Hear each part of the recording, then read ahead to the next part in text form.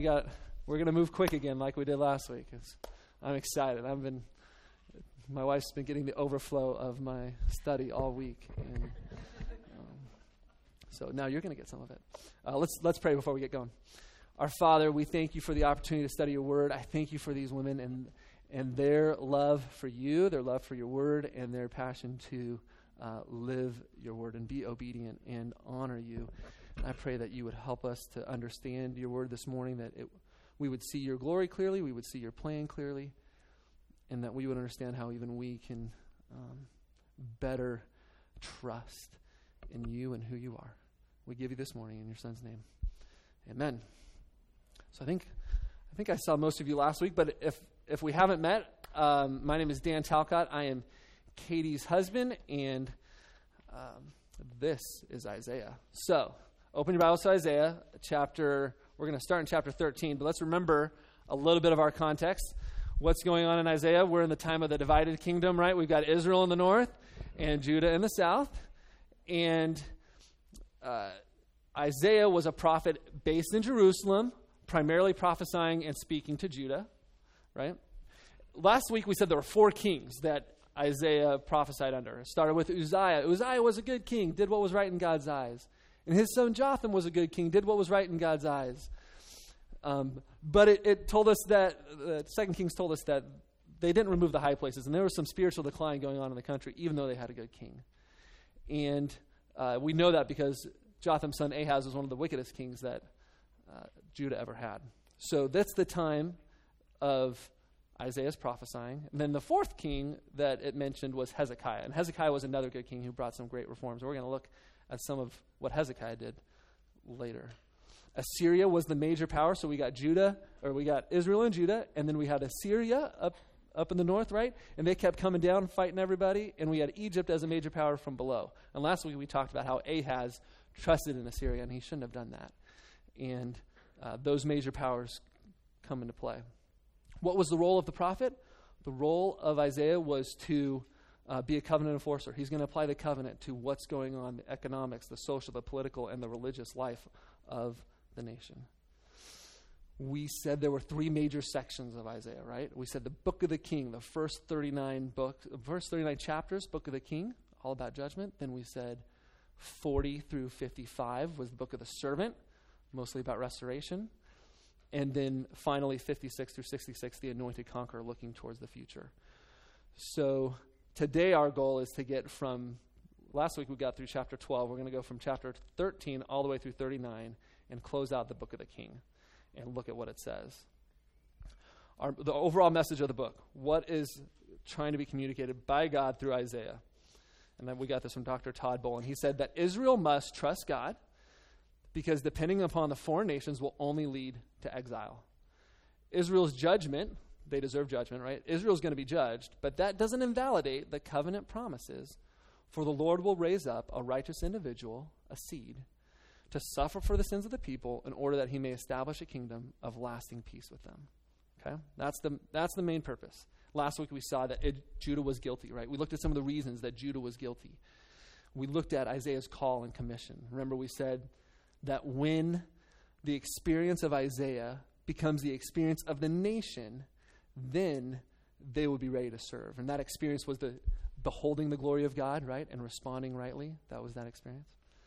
And then we looked at some prophecies of the king to come. There's going to be a child who's divine and who's human, who's going to reign in perfect righteousness, right? Everybody's with me? Yes. Good.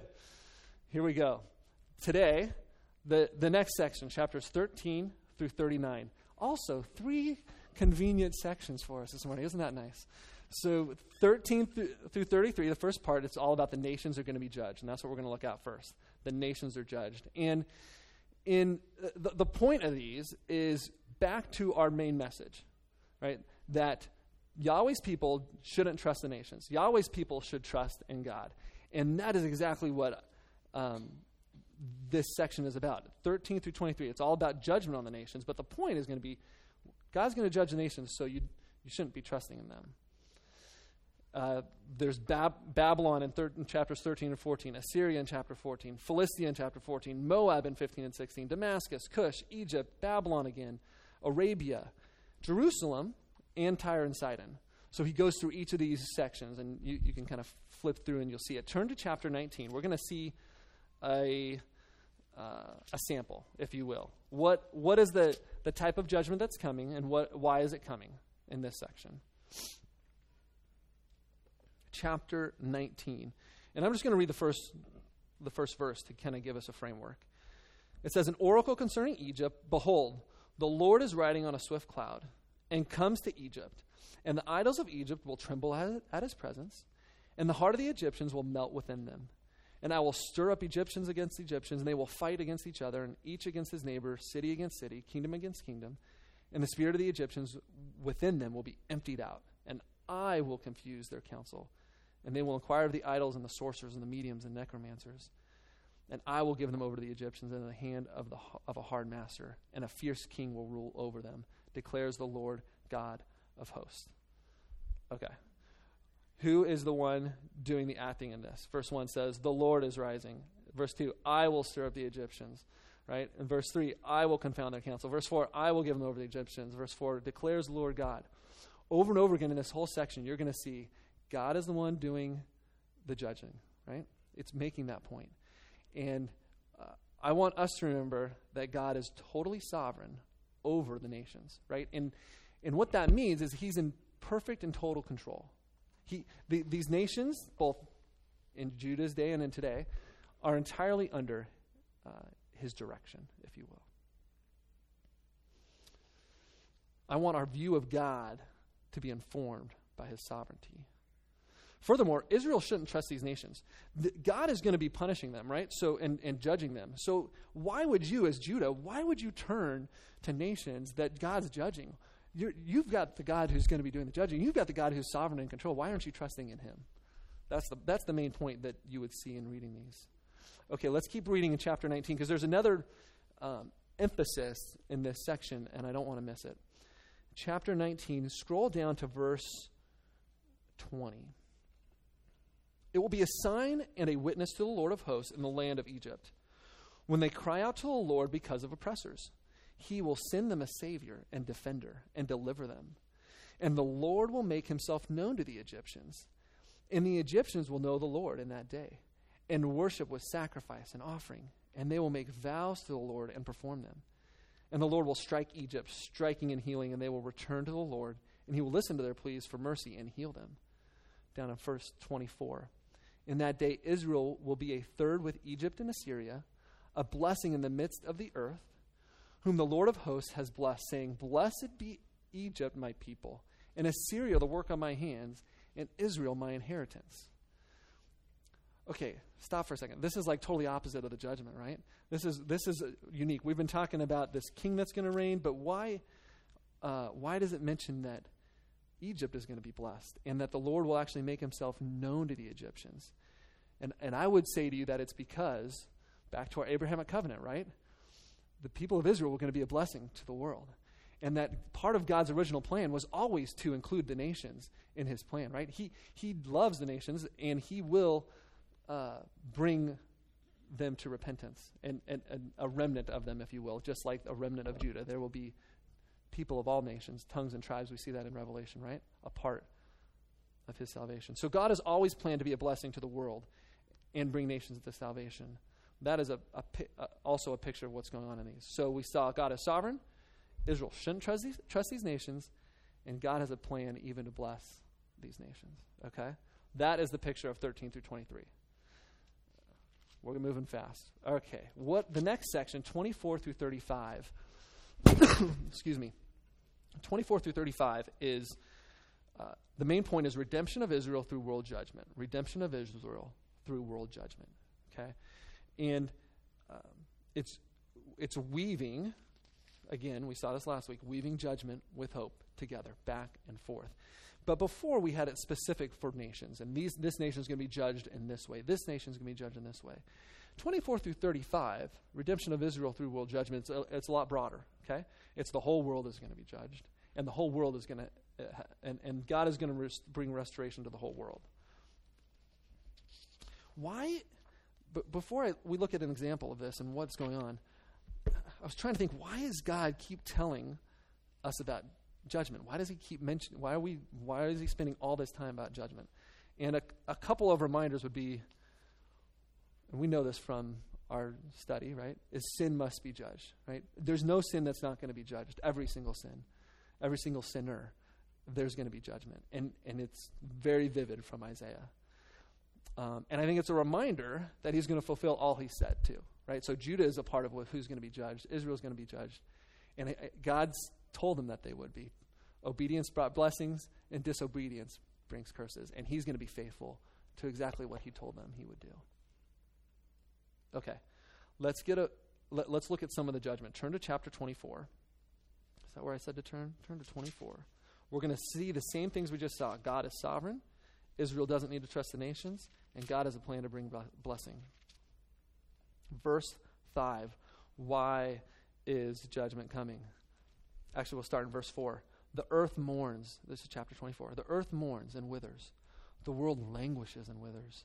The highest people of the earth languish. The earth lies defiled under its inhabitants. For they have transgressed the laws, violated the statutes, broken the everlasting covenant. Okay, so why is judgment coming? Well, somebody tell me. Why is judgment coming? Because they broke the covenant, right? They're being disobedient, right? They have transgressed God's laws. And that is why judgment is going to come. Same as what we said last week, right?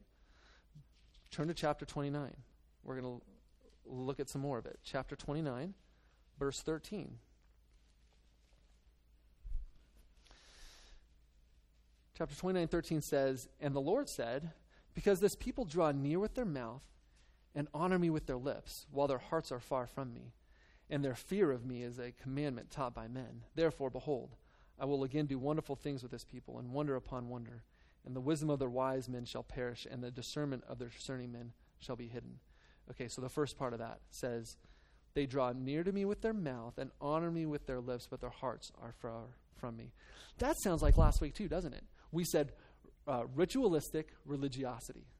And what does that mean? That means they're doing engagement with religious things. They're doing practices. They're even saying the things. They're showing up to church or whatever, right? But their hearts were not in it. Their hearts were not, and it was evident because they were oppressing the poor, and they were not obeying God's laws in their hearts, and it was evident in the country, right? They're worshiping other idols. They weren't really following him, but they had tacked on and continued to do those religious practices. Isaiah 29:16. It says, "You turn things upside down. Shall the potter be regarded as the clay? That the thing made should say of its maker, he did not make me. Or the thing formed say of him who formed it, he has no understanding." What is that? That's their pride again. We saw this last week. It's the same message, right? And it's the same message that we see all of Scripture. Because of their pride, judgment is coming. You can't say to the potter, the clay doesn't talk to the potter that way. Okay. We're looking at this judgment. Judgment is coming. We saw why it's coming. Let's look at how it's coming. Chapter 34. At the end of this section, chapter 34 and 35 are the end of this section. Chapter 34 is all about judgment, and chapter 35 is all about hope. And they kind of are a summary, if you will, of almost everything that's come before. Here's the summary. And we're going to read verses 8 through 10 of chapter 34. "For the Lord has a day of vengeance, a year of recompense for the cause of Zion. And the streams of Eden shall be turned into pitch, and her soil into sulfur. Her land shall become burning pitch. Night and day it shall not be quenched. Its smoke go up forever. From generation to generation it shall lie waste. None shall pass through it forever and ever." And then it goes to talk about how there'll be some animals possess it, but the people aren't possessing it. So the picture, what's the picture there? This imagery, it's like burning, right? Fire. This judgment is going to come with fire. And immediately that makes me think of repeated times the New Testament talks about, you got 2 Peter, you got Revelation talking about the earth is going to be destroyed by fire. They're just, they know that because they've read Isaiah, and they know Isaiah, that fire's, destruction is coming by fire. God is making the point that he is totally sovereign. He is totally in control. And Judah and my people, you should trust me. You should trust me. I've got a plan for you. I've even got a plan for the nations. I'm going to bring blessing and restoration. But don't trust these nations. Okay. That's the judgment part of 24 through 35. Let's look at the hope part. What is he? I'm guessing he's going to say the same thing, right? Sovereignty and don't trust the nations in the hope. So let's look at some of the hope pieces of this. Go back to chapter 26. We studied this, or you guys studied this in the lesson. So I'm trying not to go too deep in the stuff you guys have already know. But in 26, I think the high point of this is chapter 12, or verse 12. 26, verse 12. And he says, O Lord, you will ordain peace for us. You have done for us all our works. See, the point is they couldn't do it on their own, right? Judgment was coming. God is totally sovereign over the judgment, but God is totally sovereign over the restoration too. They're going to be their own righteousness. They weren't going to be okay before God on their own. God was going to be the one who's going to accomplish it. And I think that's what that verse is saying. 27 is a beautiful picture of the vineyard. We talked about the vineyard last week. God had given the vineyard and his people everything that they could possibly need to flourish, right? But there was no good fruit. There was only wild grapes, and it didn't produce any good fruit, right? But in chapter 27, we get a picture. Oh no, this new Israel, this new people, they're going to blossom, and there's going to be it says in verse 6, will fill the whole world with fruit. So it's a totally opposite picture of the vineyard we saw before. I love it. Verse 32, or chapter 32, you guys looked at that. A king is going to come. That's a part of this. So let's look at how is this kingdom described? What does this kingdom look like? Go back, chapter 25. What does this kingdom look like? Chapter 25, verse 6. On this mountain, the Lord of hosts will make for all peoples a feast of rich food, a feast of well-aged wine, of rich food full of marrow, of aged wine well refined. And he will swallow up on this mountain the covering that is cast over all peoples, the veil that is spread over all nations. And he will swallow up death forever. And the Lord God will wipe away tears from all faces, and the reproach of his people he will take away from all the earth, for the Lord has spoken. It will be said on that day, behold, this is our God, and we have waited for him that he might save us. This is the Lord, we have waited for him. Let us be glad and rejoice in his salvation. Okay, so there's a future day when God's going to do this, right? We see the picture. And it reminds me again of like this wedding feast, right? It's this feast, a joyous occasion. I think of it as the wedding feast of the Lamb and a picture of the kingdom. And what does he say about their tears? It says that he's going to wipe away tears from their faces. I think God could have said, I'm just going to take away all sorrow, right? But he gives us this picture. You know what it's like to have a little child. You're going to wipe away their tear and take care of them. And I think back to that song, Worship the King, and the tender mercies. God's mercies are tender. He cares, and he cares like he's going to go to your face and touch your face and wipe away your tears. And that's what it's going to be one day. No more tears from the tender God who loves us. Excuse me. Verse 9 describes the joy, right? They waited, and there was joy and gladness. Now, and I read these, and the tears are going to be wiped away, but the tears aren't going to be wiped away for everybody. I got a quote that talks about this from Dr. Smith, and he says, no, the complete removal of death will be central to the establishment of God's reign. For death is the punishment the enemies of God justly deserve because of sin. We've been talking about that. Once the enemies of God in heaven and earth are vanquished, no one will deserve to die. The mystery of God's action is not fully revealed in this text, but the end of death must also imply the end of sin and the removal of sinful people from the earth. So that's why death can be gone, because sin's going to be gone, right? But we're not everybody is going to have that experience. I went to a funeral this last Monday. I'm going to try not to cry. But it was a Catholic funeral, and I don't know if I've ever been to a Catholic funeral before. And they it was actually most of what they said was right on, right? 80% of everything they said was exactly what we would say and we would believe. Even the songs, they sang Amazing Grace and How Great Thou Art. And they read these verses right here, 6 through 8 from chapter 25. And they're applying it to them and all these people. And there were probably 200 people there. And the priest is waving his holy water on the casket and shaking this burning incense. And it just made me think that this is not the experience of everybody. And it made me think back to that ritualistic religiosity. What are these people? What am I accounting for as my salvation? What am I relying on? Is it the same thing that Abraham relied on, his faith? How was Abraham counted as righteous? He was declared righteous because of his faith and because he believed, not because of anything he did. And that's true for the people that were sitting in that funeral on Monday. It's true for you. It's true for me. What are we relying on for our salvation? What are you relying on for your righteousness? For you to just be okay with God? Is it the good things that we're doing? Is it the holy water? Is it faith and faith in the Son of God who took away that sin and who's going to come again? So I was looking back at a little handout that my old pastor did, and he talked about evidences that prove salvation and evidences that don't necessarily prove or disprove salvation. So it was looking at, look, you can have all the knowledge or the religious involvement you want. You can even have the conviction of sin.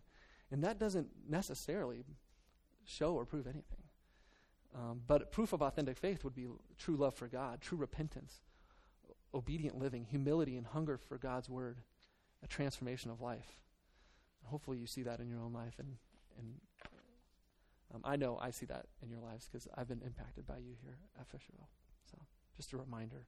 Okay, let's keep going. I get caught up. Chapter 35. Let's look at Isaiah's summary of the hope in chapter 35.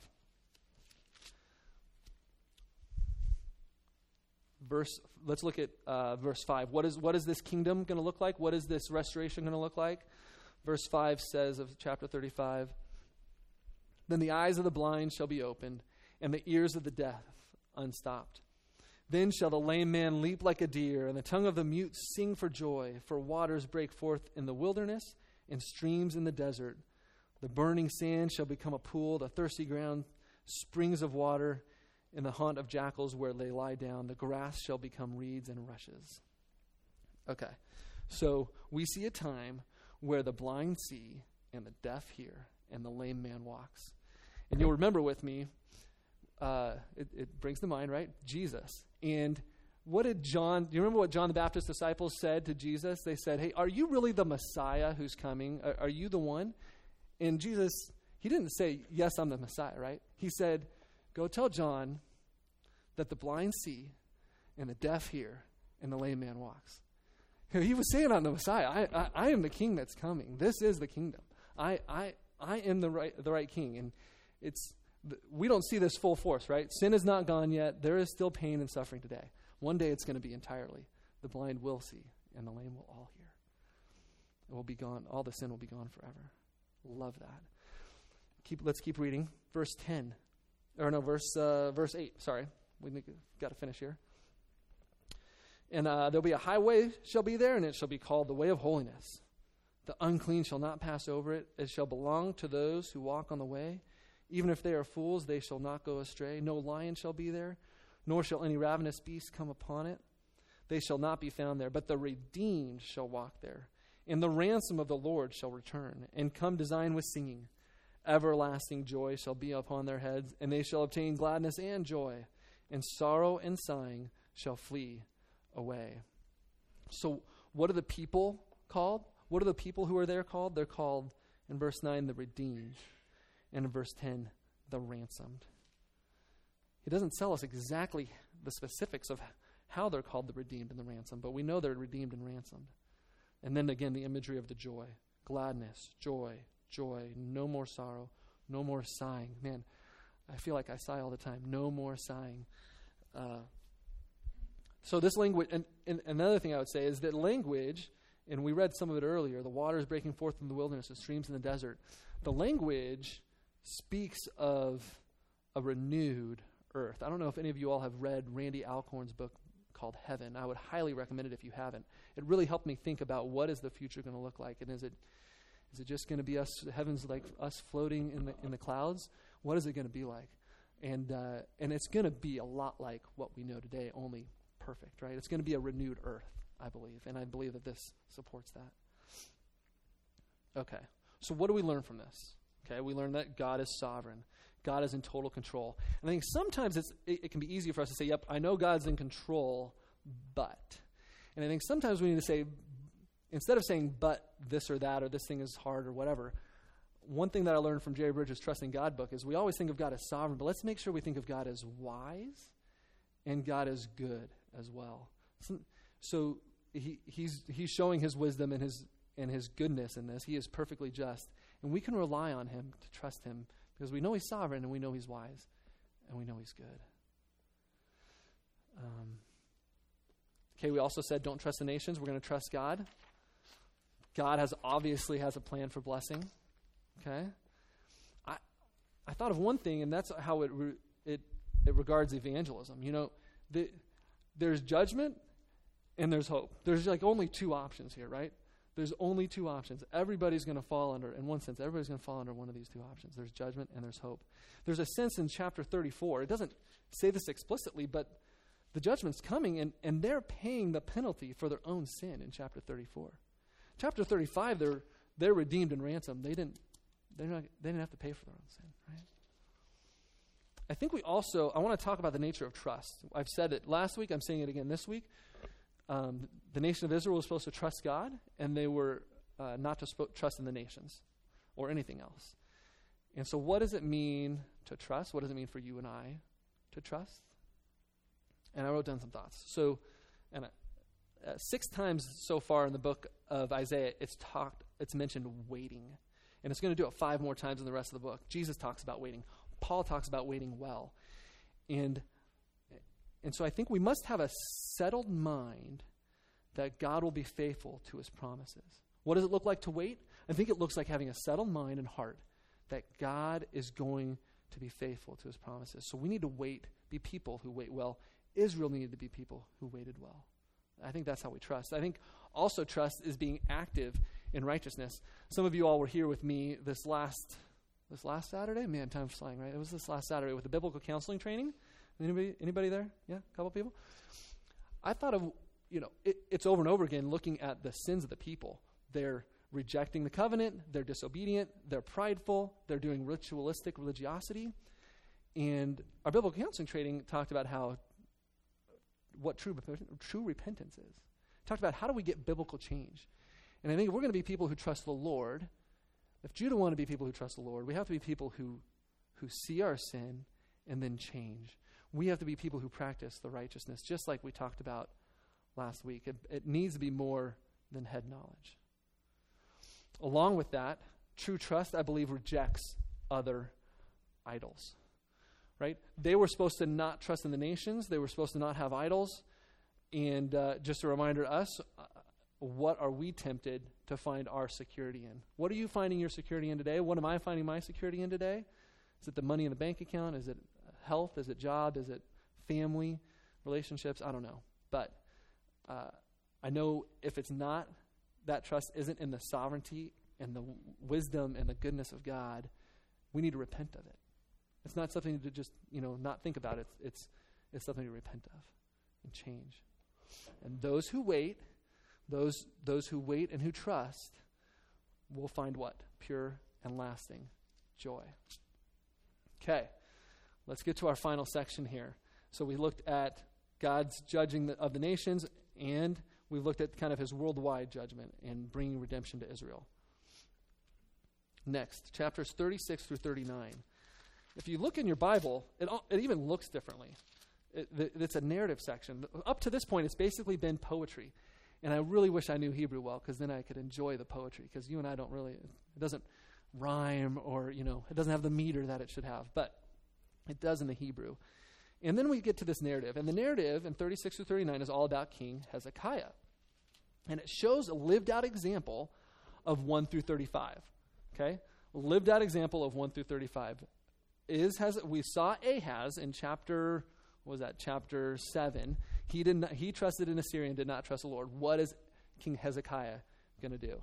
And I'm going to tell you the story briefly, and we'll look at a little piece of it. But Isaiah 36, Sennacherib's the king of Assyria. Sennacherib has come down from Assyria. He's conquered multiple cities of Judah, and he sends his messenger to Jerusalem to mock and to ridicule Hezekiah and the people. And they taunt him. And so what does Hezekiah do? Hezekiah in chapter 37, he seeks Isaiah's help and he prays. That is his response. And immediately God sends an answer. At the end of chapter 37, verse 35, Hezekiah's already prayed, and this is the end of his response. God says, "For I will defend this city to save it for my own sake and for the sake of my servant David." That's why he's doing it. It's not necessarily for Hezekiah, but it's for his own sake and the sake of David. And then what happened in verse 36? "And the angel of the Lord went out and struck down 185,000 in the camp of the Assyrians. And when people arose early in the morning, behold, these were all dead bodies." So picture it with me for a second. Have any of you been to Israel? Has anybody been to Israel? Okay, you have. So everybody else, you got to start saving up so you can go to Israel one day. Fisherville, I'm going to make sure we take a trip. And when you go, there's a section of they had walls around the city, right? And there's a section of the wall from Hezekiah's day that you can still see. They know it's from Hezekiah's day. You can stand on this little area and look down, and these are, they've dug it up, and here's a section of the wall. And I always envision standing right there thinking, thousands and thousands. All I can see is the Assyrians here, and they've just murdered and killed all these other people and taken them into captivity, and now they're here for me. And Hezekiah prays, and an angel of the Lord goes out and wipes them out. It's powerful. What it reminds me of is, God's sovereignty, right? He's praying to the God who's in control. He's praying to the God who's good and who's wise and who's going to be faithful to his promises. And I wonder if we have a God who answers prayers. I wonder if you have a God who controls circumstances and answers prayers. One of the most basic things that I would very much encourage you to do that's helped me and my wife personally in our prayer life is to have a prayer journal. A prayer journal does a couple things. Number one, it keeps you focused on task when you're praying. And I'm just saying, writing out your prayer requests, writing out what you're thankful for maybe, having it ongoing, it keeps you really focused when you're praying. But on top of that, it gives you a record of God's faithfulness. I thought of one of our heroes, George Mueller, who lived in England, and he had recorded his prayers, and he had documented, I read this again in Dr. Whitney's Praying the Bible, he mentions this, that Mueller had over 50,000 specific recorded answers to prayers in his journals. 30,000 of which, he said, were answered in the same day or the same hour that he prayed them. Think of it. That's 500 definite answers to prayer each year, more than one per day, every single day for 60 years. And God funneled over $500 million in today's dollars through his hands in answer to prayer. So I want to motivate you to your prayer life. Talk to God. Trust him. Ask him for what's on your heart, and talk to him about the needs in your life and then in the church. And let's record it. Let's see God's faithfulness. If that was me, I'd feel like, dude, I'm on the top of the world. I got 50,000 answers to my prayers that God's listened to. Okay. So he prays. God answers immediately. Chapter 38, his faith is seen again, Hezekiah's faith, and he's sick. And God says to him in verse 3, or Hezekiah prays in verse 3, help me. He knows he's sick. Verse 5, go and say to Hezekiah, thus says the Lord, the God of David, your father, always back to David. This is the one who I made the covenant with. I have heard your prayer. I have seen your tears. Behold, I will add 15 years to your life. I will deliver you and the city out of the hand of the king of Assyria, and will defend this city. Again, we see he prayed, and God is faithful. And then the rest of that chapter, he's praising God. And then chapter 39. Chapter 39. He gets an envoy from Babylon.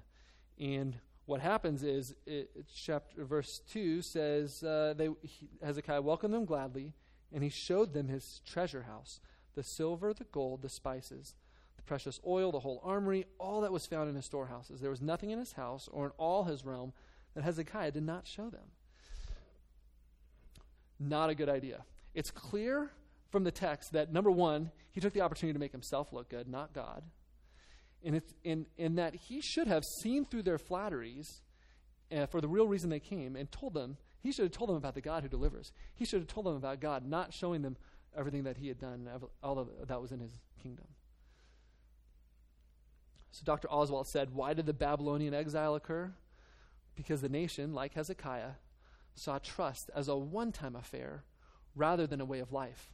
They saw trust as a means of getting them out of a crisis rather than the lifelong expression of a covenantal relationship. Man, I love that, right? You're like, Hezekiah, why could you not have ended well? It honestly, it brought me to tears. And Hezekiah, you were a good king. And Isaiah's parting words from this whole section, verse 8 of chapter 39 says, Then Hezekiah said to Isaiah, right before that, Isaiah tells him, okay, because of this, you're going into exile. Judah's going into exile. Hezekiah says to Isaiah, the word of the Lord that you have spoken is good, for he thought, there will be peace and security in my days. What? That's not good? How could you possibly say that that's good? Just self-preservation, there's peace and security in my days? That's not good. That's not what we want. So we're left with open issues. Number one, Hezekiah was definitely not that child that was going to be born who was going to be the righteous king, right? So we still need, as Brian said Sunday night, we still need a perfect priest and a perfect king and a perfect prophet who's going to come. We also need hope for those who are going into exile. We know exile is coming. What kind of hope can we give those people? And we don't really understand exactly how this is going to happen, but we know the sinful people are having their sin ultimately taken away, that they are called ransomed and redeemed. Well, Isaiah's going to give us all that in clear detail next week and in the coming chapters. So, let me pray for us. Our Father, we want to be people who trust in you, and that is seen in who we are, in our desires, in our actions, and our words. And I just pray that you would use these women and their families and in this ministry and in this church and in this community and the world to further your kingdom, to tell people about the King who's coming again and who already came and accomplished the redemption and is going to one day consummate everything with perfect peace and full of joy. And I pray that would be our message and even what's on our hearts. We thank you in your Son's name. Amen. All right. We're done.